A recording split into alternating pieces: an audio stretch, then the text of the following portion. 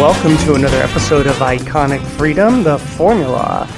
We are setting a standard for accountability and responsibility in this world of ours.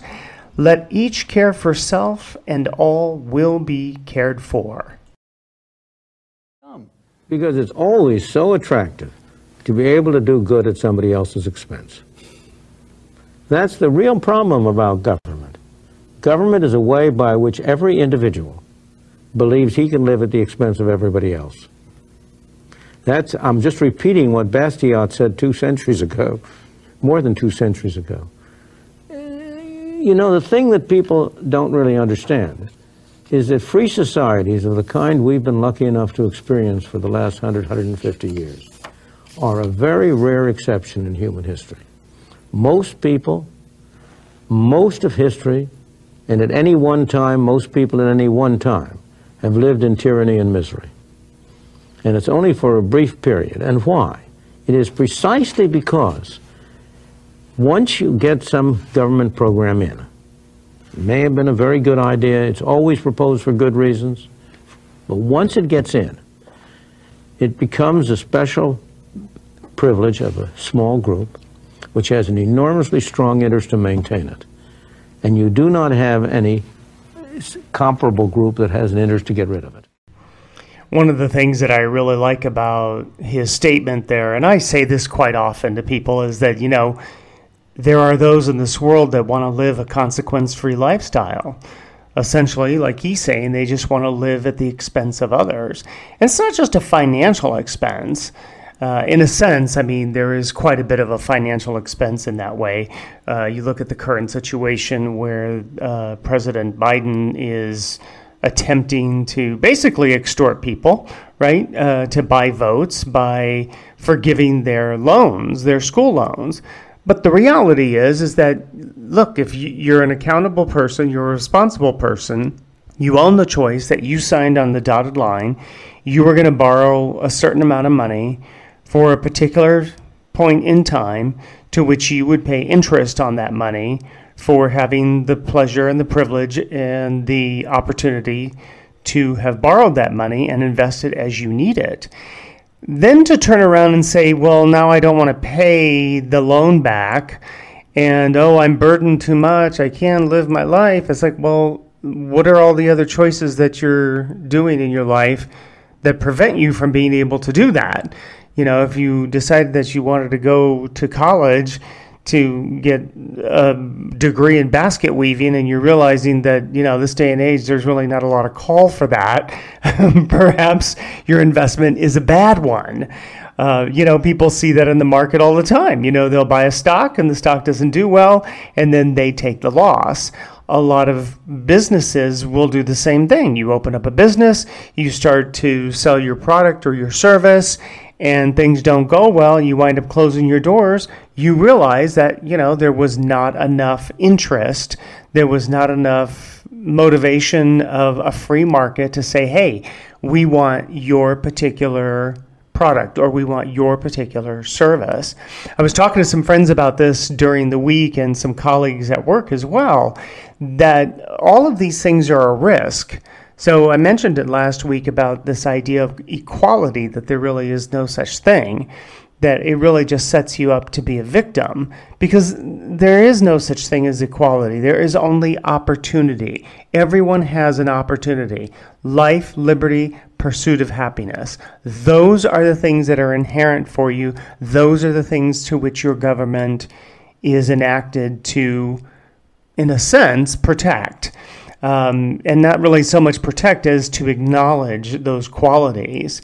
That, you know, that pursuit of happiness is your ability in a free market to own your own property, to own yourself and to own your own property. And when you have that freedom, when the government acknowledges the inherent right of you to have that freedom of pursuit of happiness, then you're able to make a life for yourself. But this idea of having a consequence-free lifestyle where you're going to live off the backs of other people is exactly what Milton is talking about. That wisdom of Milton Friedman, even way back then, decades ago. Oh, well, he even quoted Bastiat a couple of hundred years ago. The idea that somehow people are going to benefit when they're living off the backs of other people, and that never works. It may work for a short term, but it will not work in the long term. It will always be a house of cards. It will always fall to the fact and the reality that people want to be free. They want to be able to pursue as they wish to pursue, and government has to get the hell out of the way, basically, right? I mean, that really is the way it has to work. And when government tries to control everything through regulation, through these laws, through tyrannical behavior, where years ago, I remember during the Obama administration, there was a guitar manufacturer that was making guitars in a particular way. And, they just decided that they were going to impose on these people and infringe on their pursuit of happiness and decide to regulate them in such a way that it started to really hurt their business. This is a terrible disease pattern of government. And one of the things that Milton Friedman stands up for, and a lot of people do, is the limitation of government. There are some factors of government which are very useful. The safety of the nation, because it allows us to continue that freedom, that individual freedom to the pursuit of our own happiness. But for the most part, we really don't need government.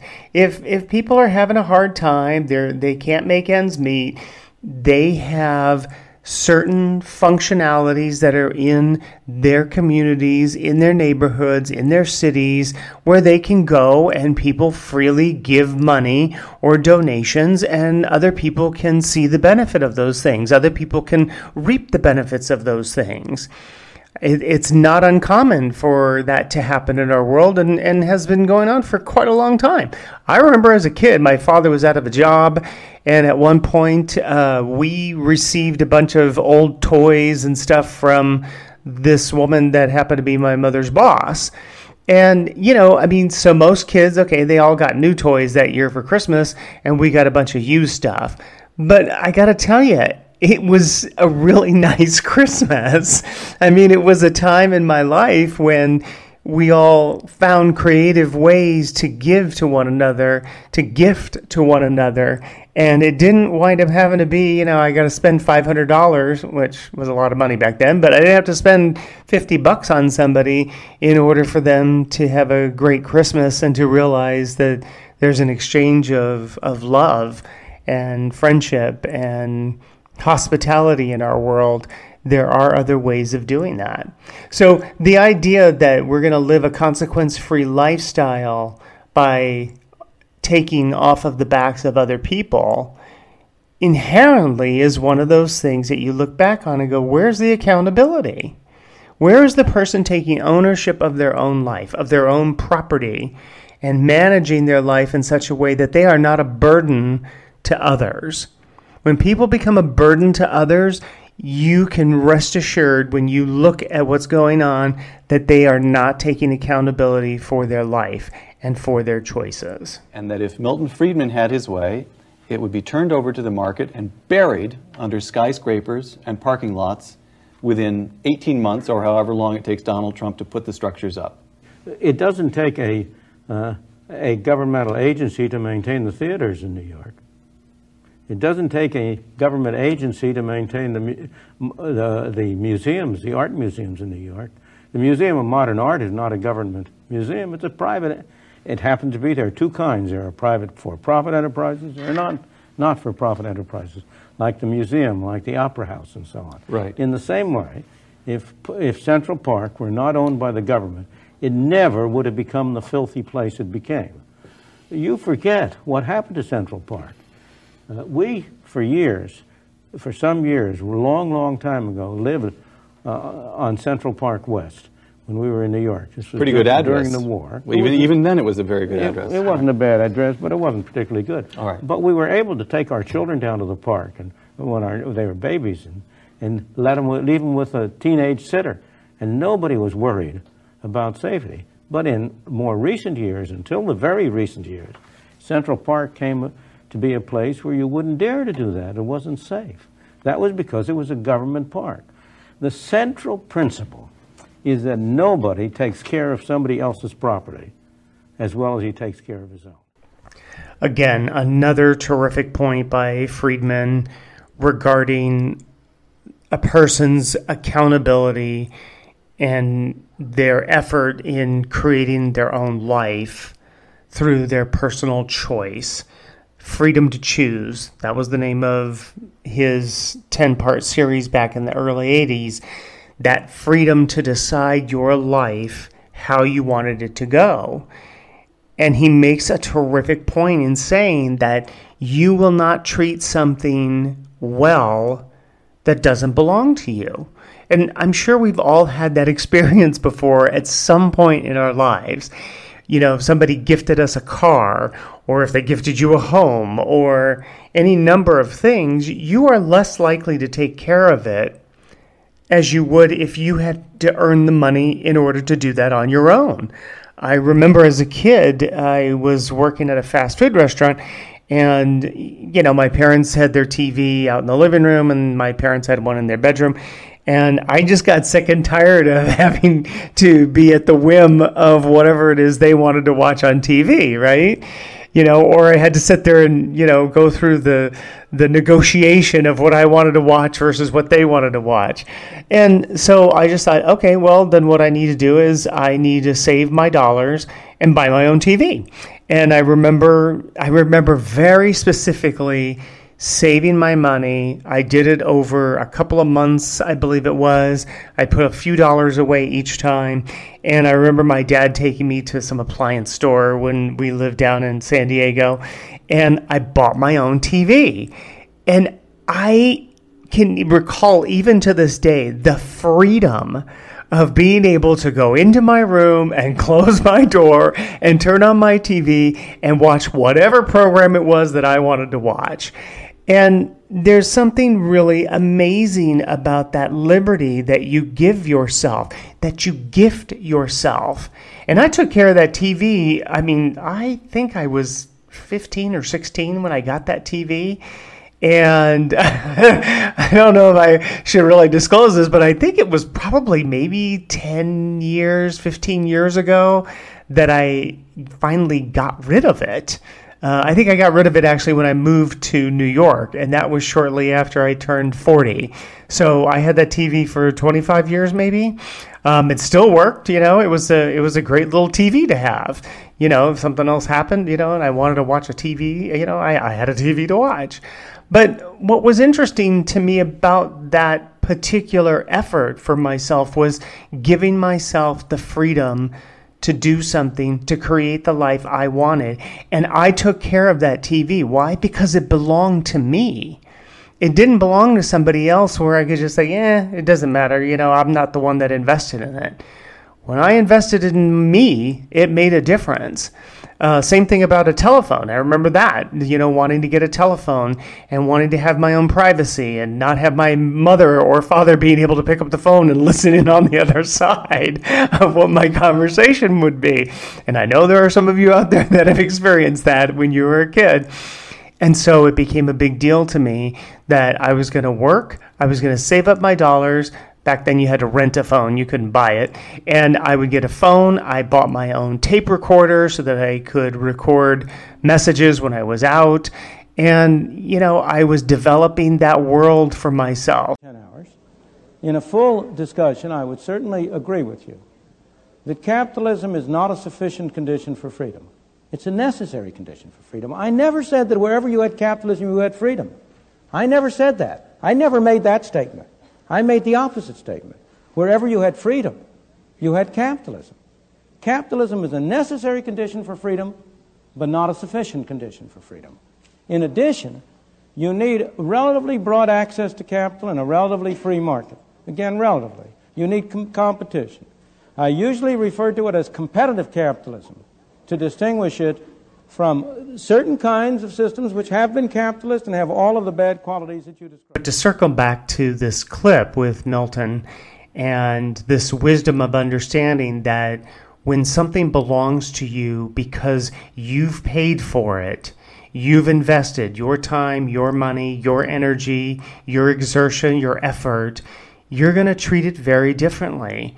people that didn't really invest. I mean, when people get a school loan from the government, they're not really invested in it. Why? Because they didn't have to earn the money. They asked for it and they got it, and they're not on the other side of the deal where their portion of the deal was, now you're finished with school, now you're going to pay it back. And all of us who had school loans who, eventually wrote that check or paid that bill at the end and paid it off had a great sense of accomplishment. But if you're a person trying to live off the backs of others and to live a consequence-free lifestyle, well, you're not living a life of accountability and responsibility for your choices, right? So what does all of this stuff mean, right? We've listened to the wisdom of Milton Friedman for the last 3 podcasts. I did 4 podcasts listening to the beauty and wisdom of Christopher Hitchens. What do all these things mean? It's a way for us to understand life through other people's stories, for us to be able to listen and hear what they have to say, and then be able to pass it through the prism of our own understanding of what is owning my life, what is taking ownership of my life and being responsible for it, having that ability to respond. What does it mean to be accountable? What actions, concrete and specific, can I take with no harm to others, and to have that freedom to choose in order to create the life that I want to live? I have often said throughout the years that making one choice towards accountability, taking ownership of your life, ownership of your choices, can change your life on a dime in ways that you never knew possible, and freedom that you never knew existed. And we are at the end of another podcast. It goes so fast. Thank you so much for joining me on this Sunday. I wish you and your family a great and terrific Thanksgiving. Share this with your friends and family. You never know how it might help them. I'd be grateful if you would hit that like button for me. And if you have something you'd like me to cover, send me an email or put it in the comments below and I'll cover it when I'm able. Thanks so much, and we'll catch you on the next one.